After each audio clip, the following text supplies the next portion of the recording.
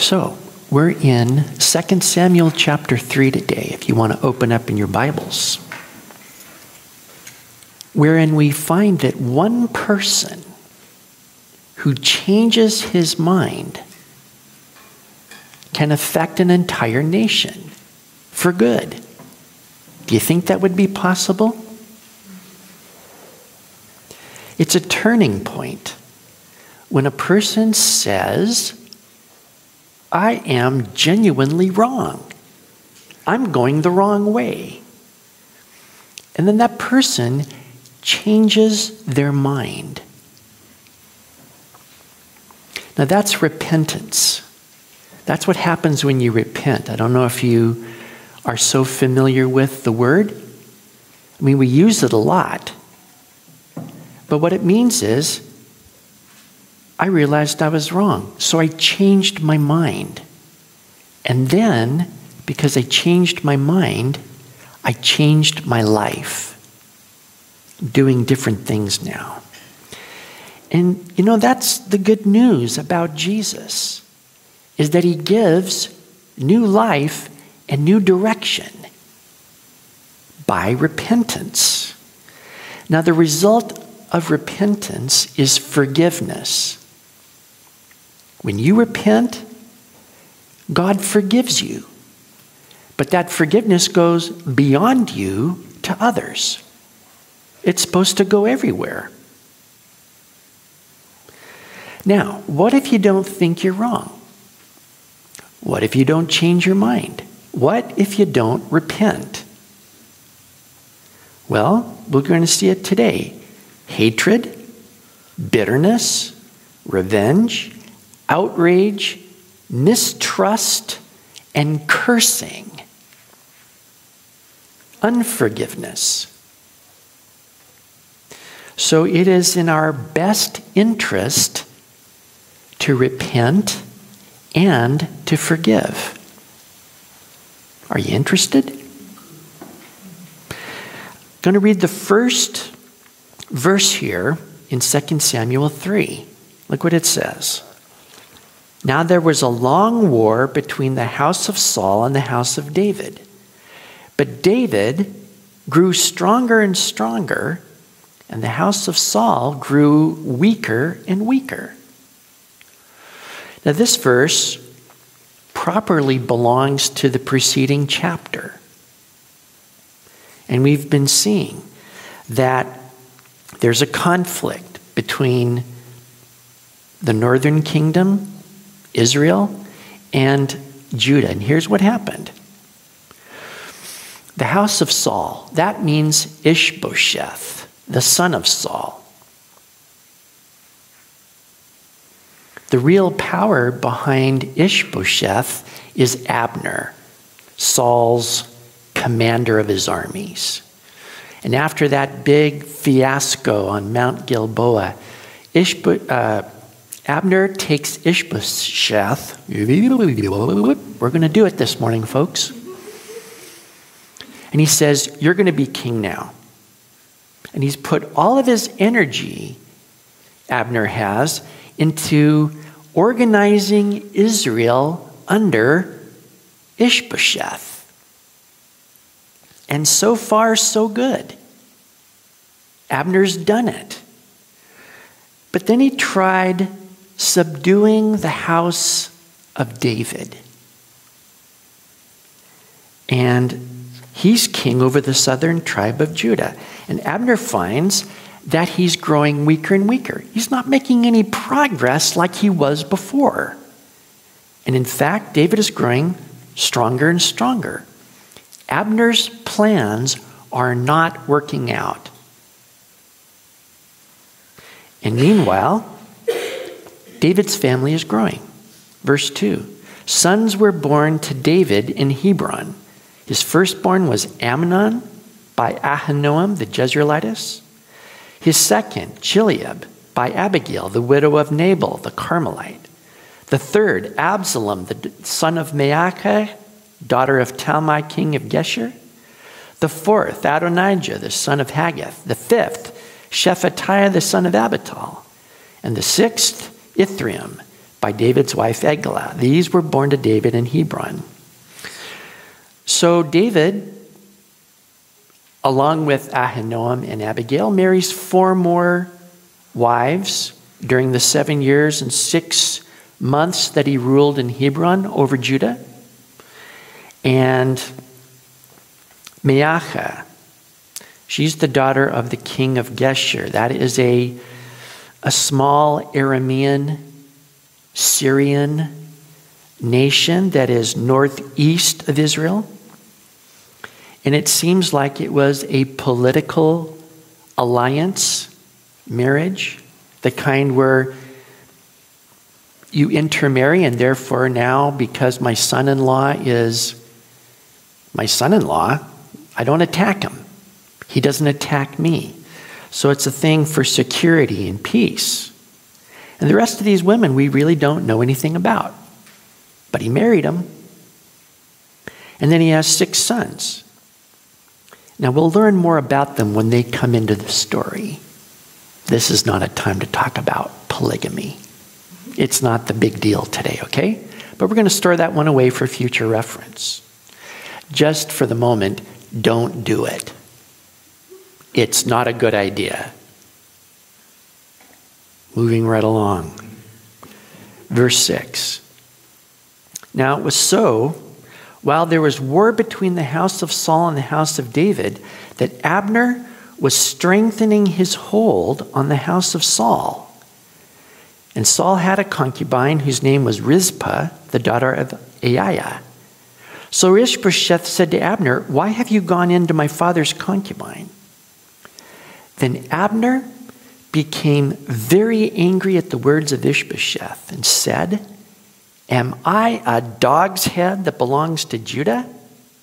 Today I show loyalty to the house of Saul your father, to his brothers and to his friends, and have not delivered you into the hand of David, and you charge me today with a fault concerning this woman?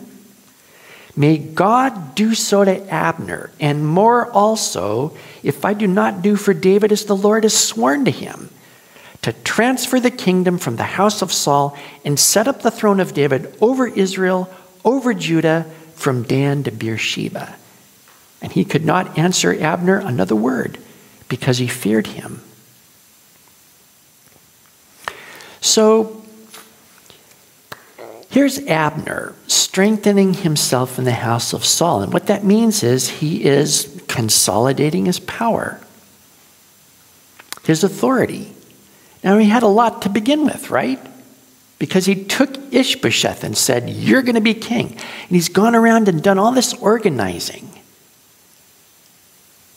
and domination and force of character and all that kind of thing.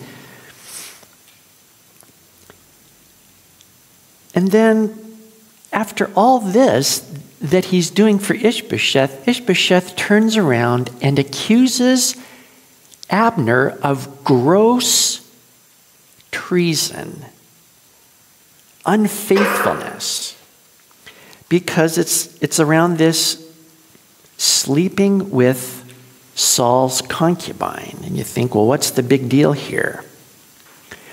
But what this means is,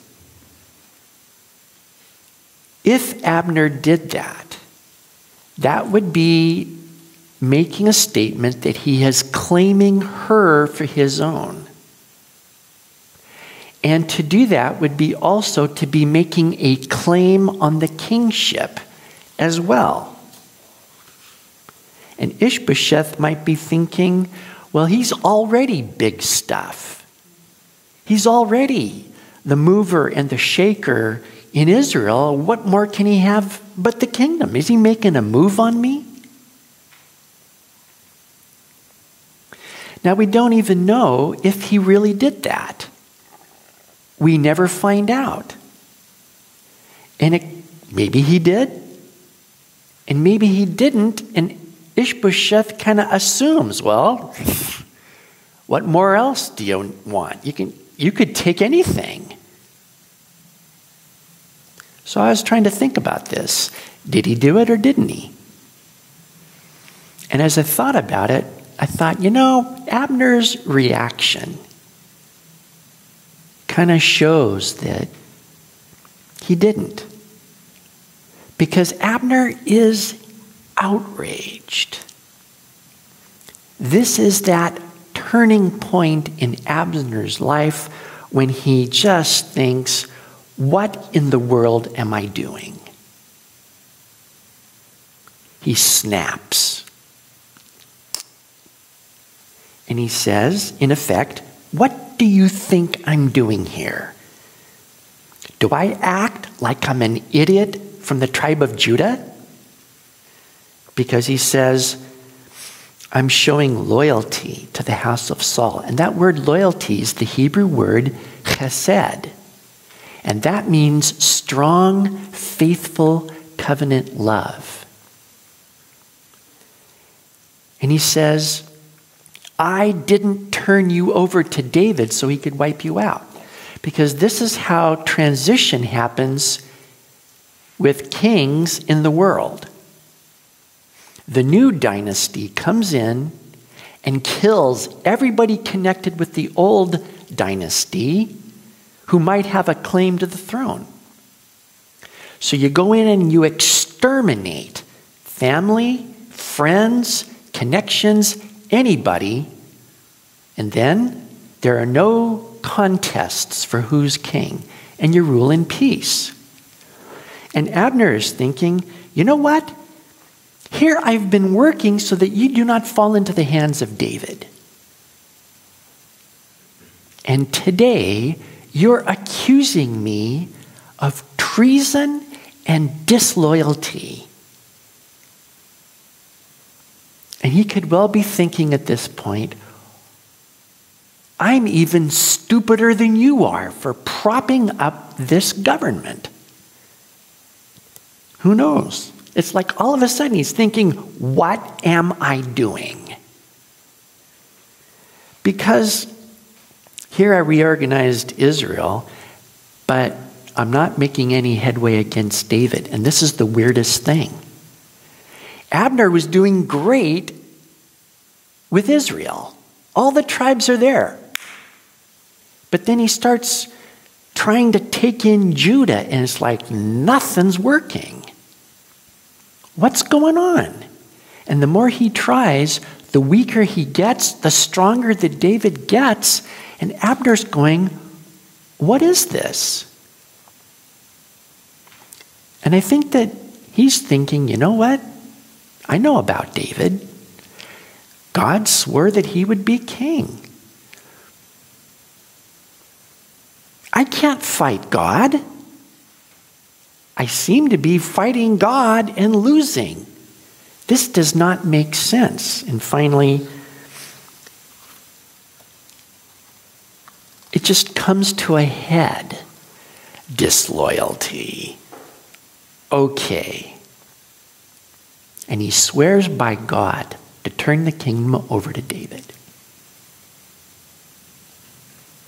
Now this is a huge change of mind, don't you think? Because he's the one who says, this is what we're going to do. You're going to be king. You guys get underneath him. All this stuff. And then he thinks, no. From here on in, I'm going to work for David. I'm going to quit fighting against God. I'm going to do everything I can to make David king as God said. Now this is a change of mind. This is repentance. And because Abner believes that David ought to be king of Israel, then he does something about it. Everything he can do. Verse 12. Then Abner sent messengers on his behalf to David, saying, whose is the land? Saying also, make your covenant with me, and indeed my hand shall be with you to bring all Israel to you. And David said, good, I'll make a covenant with you. But one thing I require of you, you shall not see my face unless you first bring Michal, Saul's daughter, when you come to see my face. So David sent messengers to Ishbosheth, Saul's son, saying, give me my wife Michal, whom I betrothed to myself for 100 foreskins of the Philistines. And Ishbosheth sent and took her from her husband, from Paltiel, the son of Laish. Then her husband went along with her to Bahurim, weeping behind her. So Abner said to him, "Go, return." And he returned. Now Abner had communicated with the elders of Israel, saying, "In time past you were seeking for David to be king over you. Now then, do it. For the Lord has spoken of David, saying, 'By the hand of my servant David, I will save my people Israel from the hand of the Philistines and the hand of all their enemies.'" And Abner also spoke in the hearing of Benjamin. Then Abner also went to speak in the hearing of David in Hebron, all that seemed good to Israel, and the whole house of Benjamin. So Abner and 20 men with him came to David at Hebron, and David made a feast for Abner and the men who were with him. Then Abner said to David, "I will arise and go and gather all Israel to my lord the king, that they may make a covenant with you, and that you may reign over all that your heart desires." So David sent Abner away, and he went in peace. So Abner, there in verse 12, sends messengers to make contact with David and say, "I want to work for you. I want to submit to you. I want to make a covenant with you so that you are going to be my king." And David says, "Okay, let's do this, but first, I want my wife back." Now, he was married to her, Saul's daughter Michal. And he lost her when he had to run from Saul, because Saul was trying to kill him. And while David was fleeing from Saul, eventually Saul married his daughter off to some other guy. And you know, that's not right, what he did. Through Michal, David has a legitimate claim on the throne. And he wants to set this right. So he says, "This is my condition. Let's see if you want to work with me." And so he writes to Ishbosheth, but you notice Abner's the one that actually pulls this off and goes and gets her and says, "You know what? You need to go home now," to her other husband. It's a mess, okay? It's a mess. But David says, "Okay, now we can work together. You delivered on your deal. I'm going to trust you." So Abner then begins holding conferences with the elders of Israel. And he says to them, "In time past you were seeking to have David be king over you." Now I find that interesting. Like when? I don't think it was any time while Saul was king, because Saul was their king. So it probably was after Saul died, right? And some of the elders are obviously thinking, well, I guess it's time for David to be king. But you know what Abner did? He came in and said, "No, not David. Ishbosheth, he's the son of Saul. Come on." So Abner's the one who said, "You want David? No. Go with the son of Saul." Now here, Abner would be completely reversing everything he ever said. Now he's saying, "You wanted David to be king over you? I kind of said don't do it. Now let's do it." And then he quotes the word of the Lord. The Lord swore that through David he would deliver Israel from all its enemies. All of a sudden, this is up in Abner's mind now. He's quoting the word of the Lord. And you notice in verse 19, Abner specifically sits down with the tribe of Benjamin and listens to their concerns because Saul was from the tribe of Benjamin. And you can imagine they might have difficulties with David being king. It's like, okay, so what's going to happen to us? Because we're all related to Saul. Are we going to be second-class citizens? Is he going to take out his frustration on us? So what's going to happen here? And he's listening. And then Abner takes all of these things that he's heard, conditions, problems, hesitations, and he takes them to David and says, they'll want to hear what you have to say about this. And David comes back and says, okay, we're going to take care of this. It's going to be okay. Don't quite know what he said, but Abner was happy with that. And he says, you know what? This is it. We're going to go around and gather all Israel to my Lord the king. Do you hear that? He's saying, you are my king, and I'm going to organize everybody under you. We're going to do this. And you notice how peaceful this is. We're not talking war anymore. We're not talking about making anybody do anything they don't want to do. And David is listening to concerns, addressing those concerns, and he's dealing sincerely and honestly. And it's coming together peacefully. Isn't this fabulous?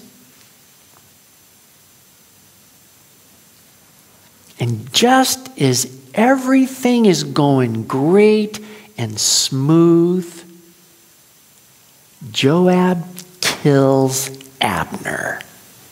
Can you imagine? Just as Abner goes away in peace, verse 22, at that moment, the servants of David and Joab came from a raid and brought much spoil with them. But Abner was not with David in Hebron, for he had sent him away and he had gone in peace. When Joab and all the troops that were with him had come, they told Joab, saying, Abner the son of Ner came to the king, and he sent him away, and he's gone away in peace. Then Joab came to the king and said, what have you done? Look, Abner came to you. Why is it that you sent him away, and he's already gone? Surely you realize that Abner the son of Ner came to deceive you, to know you're going out and you're coming in, and to know all that you're doing. And when Joab had gone from David's presence, he sent messengers after Abner, who brought him back from the well of Sirah. But David did not know it. Now when Abner had returned to Hebron, Joab took him aside in the gate to speak with him privately, and there stabbed him in the stomach, so that he died for the blood of Asahel, his brother. So there goes Abner and his men away in peace, and Joab comes back with the guys, and they've been on a raid somewhere to their enemies, bringing back a bunch of spoil. And somebody tells Joab, you know, Abner was here. What? Yeah, and king's making deals with them, and everything seems really good. And Joab actually comes up to David and says, what are you doing? He's a spy. He's dangerous. You had him in your grasp. What are you thinking? And then he goes out and sends messengers to get him back. So Abner, he says, okay, messengers of David, no problem here. And there's Joab going, hey, Abner, got to talk to you for a sec. Come on over here for a sec. Yeah. Hey, look at this right here. And he kills him right on the spot. That's for Asahel, you scum.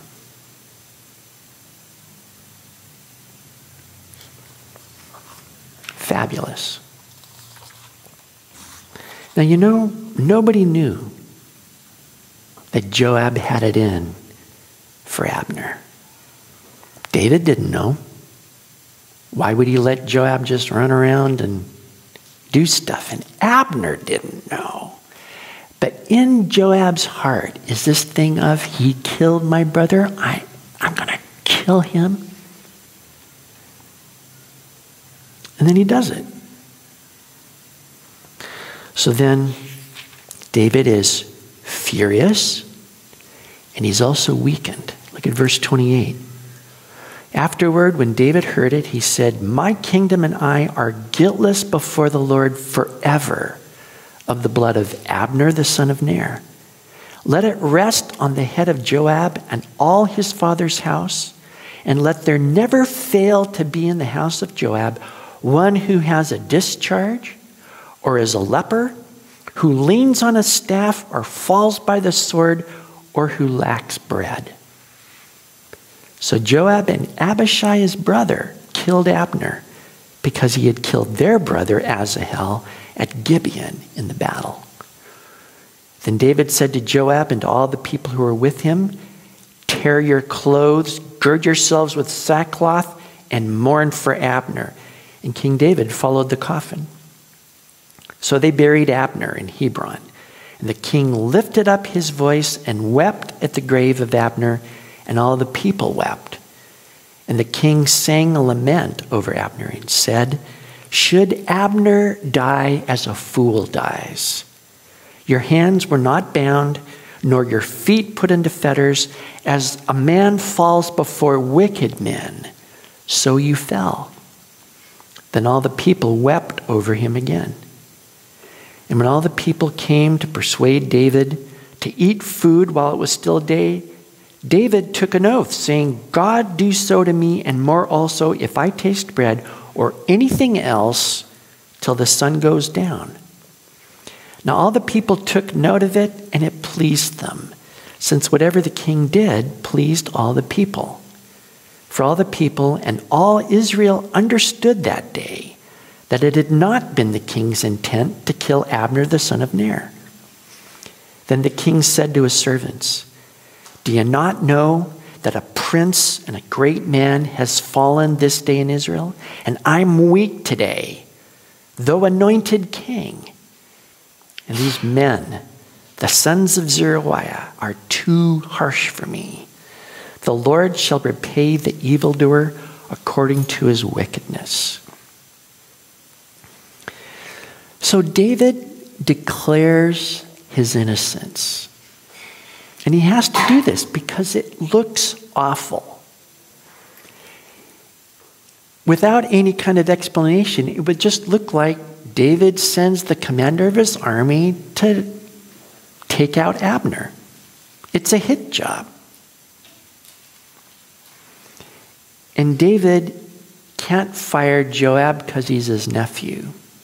And he's too important in the government, and he can't do anything to him.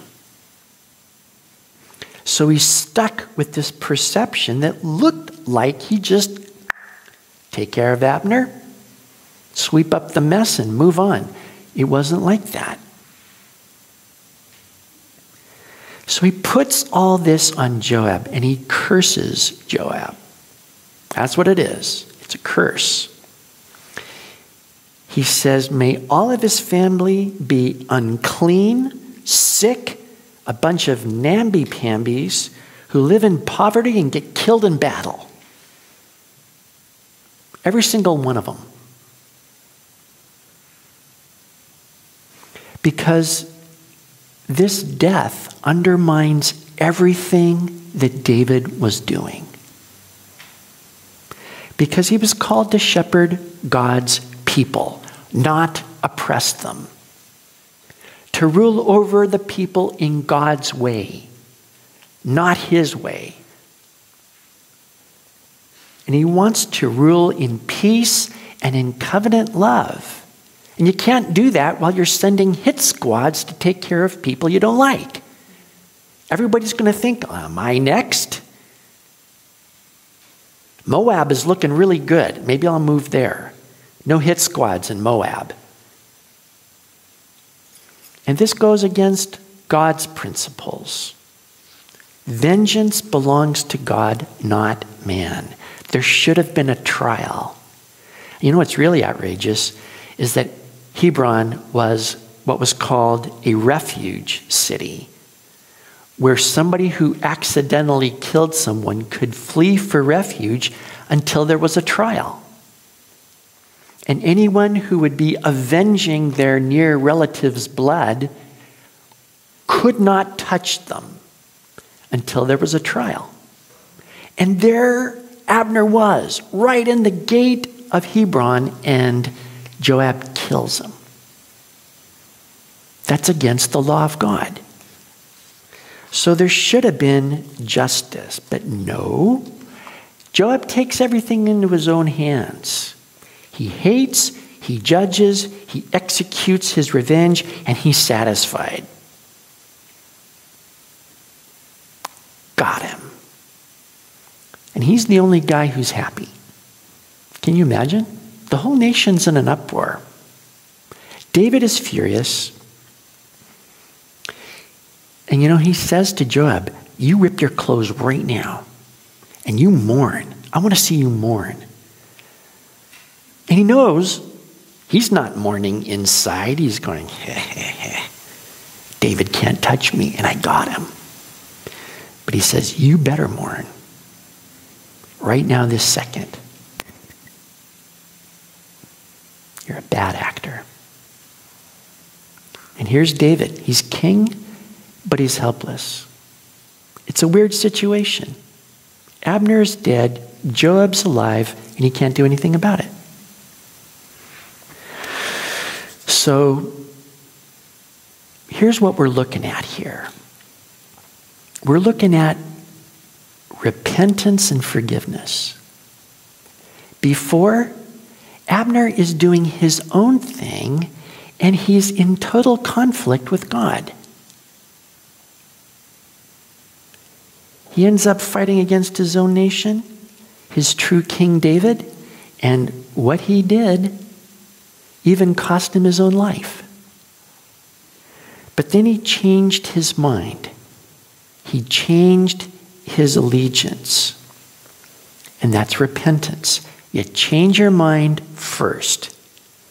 And it's this, you call it a watershed, a turning point. When you have this realization, I am wrong. I am wrong about what I thought was true. My own life. Doing my own thing is wrong. I am naturally opposing Jesus Christ, God's appointed ruler. When you come to that point, then you change your mind and you change your life. And you go God's way. Just like Abner. You say, my Lord the King. But it doesn't stop with you. You go out and you take the entire nation and you bring them under the dominance of Jesus. I mean, seriously, that's our job. Our contacts are the people that we run into every day. I can't evangelize the entire nation, but I can pray for my neighbors. I can pray for the people I run into in the grocery stores, out on the street. These are my people. They have objections. Why would God take my husband? Got to work with those objections. Is God good or not? Well, that's what we do as we talk with people and say, you know what? God cares. He's grieving with you. He's not your enemy. So, the real test of repentance is you forgive everybody. Because if you have received forgiveness from God, you're obligated to forgive everybody who owes you. You're representing Jesus.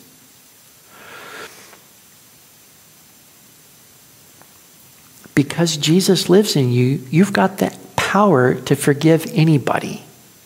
just like Jesus forgave those who were crucifying him. See, if you were on your own, that would be tough. All you could think of was, he killed my brother. But Jesus can forgive anybody. He has the power. And if Jesus lives in you, you can forgive anybody. And Jesus commands us to forgive for some very good reasons. Like bitterness and hatred are sins against God directly.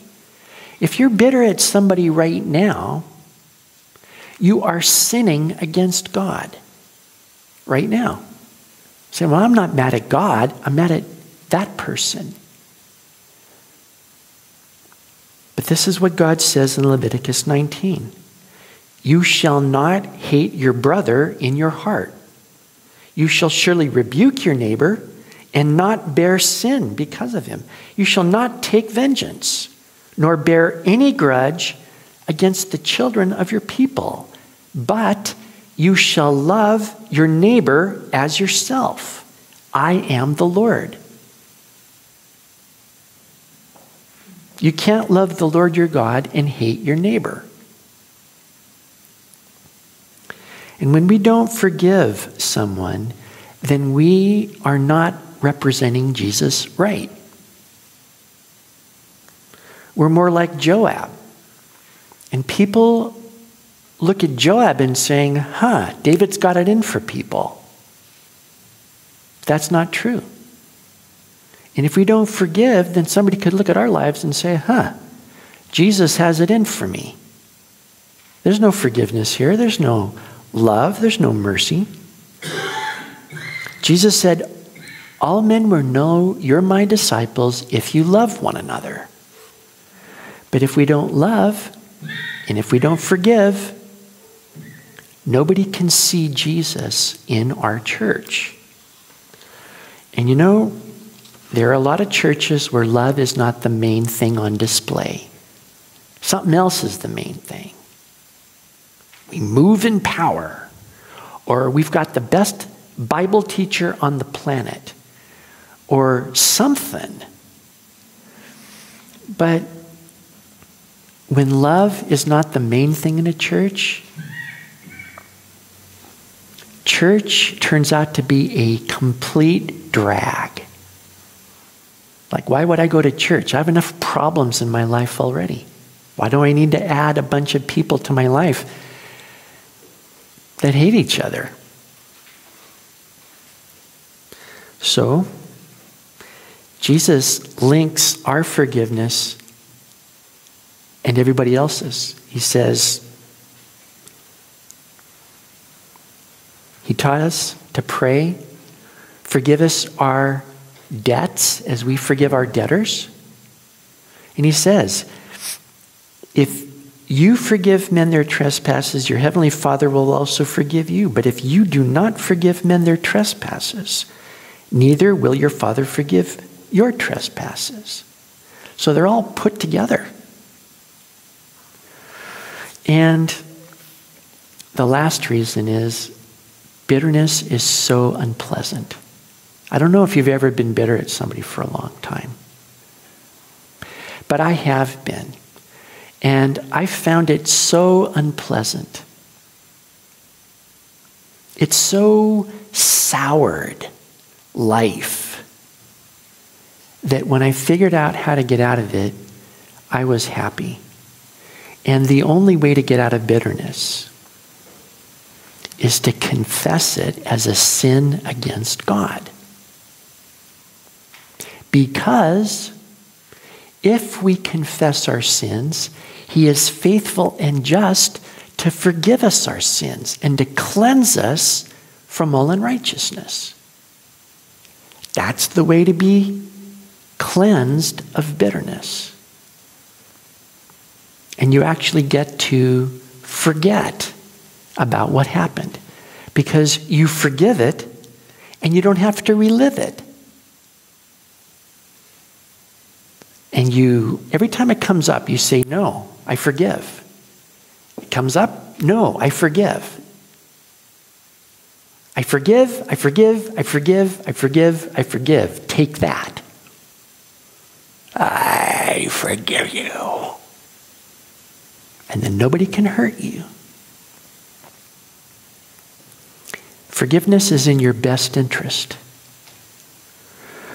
because nobody can hurt you when you forgive them. And Jesus will deal with all those people who hurt you. Because everybody has to stand before him. And he is going to make everything right. He will pay back to you what people did to you. And when he pays it back to you, it will be forever. It will be satisfaction that lasts forever. And when he deals with them, I don't know quite how that's going to work out, but nobody gets away with anything. So when we forgive, what we're doing is getting out of God's way and saying, you deal with them. That's in your best interest. And when you forgive, Jesus is going to take away the pain and the sourness and the he's going to take it away. Now, this morning we're having communion. And this is a perfect time to let go of all bitterness and anger and wrath and desire for revenge, and she did that and he said that. Just let it go and forgive and watch what God does. You know what? He can work in families and he can sweeten up anything. And we want to give him all the room he needs to do his work. And he will deal with everyone in our lives, one way or the other. And we can trust him to do this. And meanwhile, we can be happy. And living well is the best revenge. I didn't plan to say that, but it's true. If you just stay happy and free from bitterness, man, life is a gas. So today we want to, just between you and God, confess your sins. Anger, resentment, bitterness, just, man, drop it, get rid of it. And let Jesus wash and cleanse and give you peace.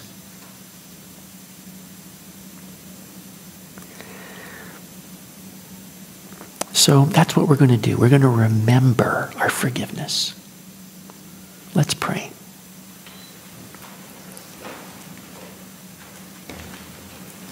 Thank you so much, Heavenly Father, for Jesus.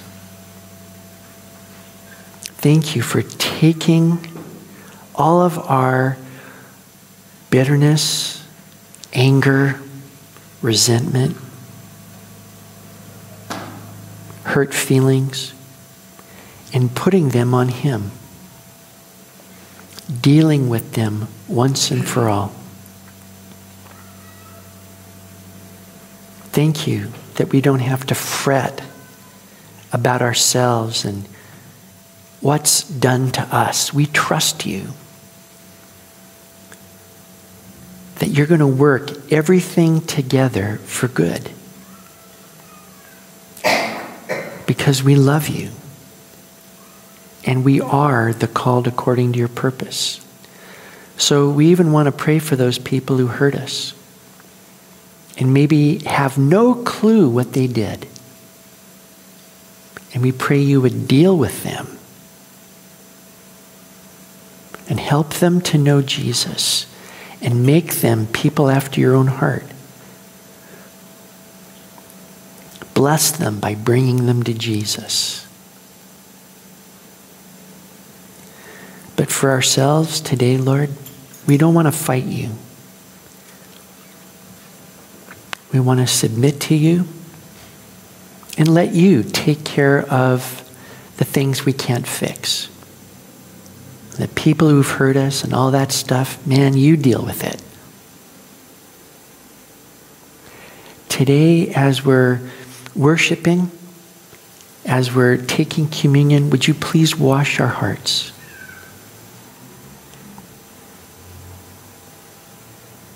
And may we enjoy that forgiveness, that washing, that renewal. In Jesus' name we pray. Amen.